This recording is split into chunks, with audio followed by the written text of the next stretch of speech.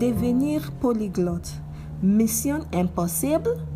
Passer un niveau cap grâce à ces conseils. Premièrement, avez de bonnes sources de motivation. Cela peut sembler évident, mais si vous avez une bonne raison d'apprendre une langue, vous aurez plus de chances de rester motivé sur le long terme. Par exemple, vouloir en mettre plein la vue à d'autres francophones avec votre anglais ne fait pas partie de ce qu'on pourrait appeler une bonne source de motivation.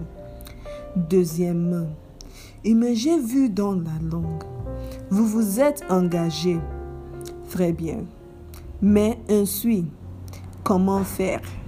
Existe-t-il des méthodes d'apprentissage plus efficaces que d'autres? Troisièmement, rendez l'apprentissage utile. Devenir polyglotte, c'est apprendre à communiquer partout où l'on va.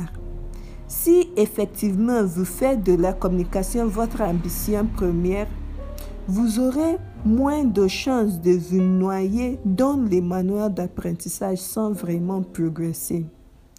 Échanger avec d'autres personnes vous permettra de conserver votre intérêt pour la langue. Merci bien.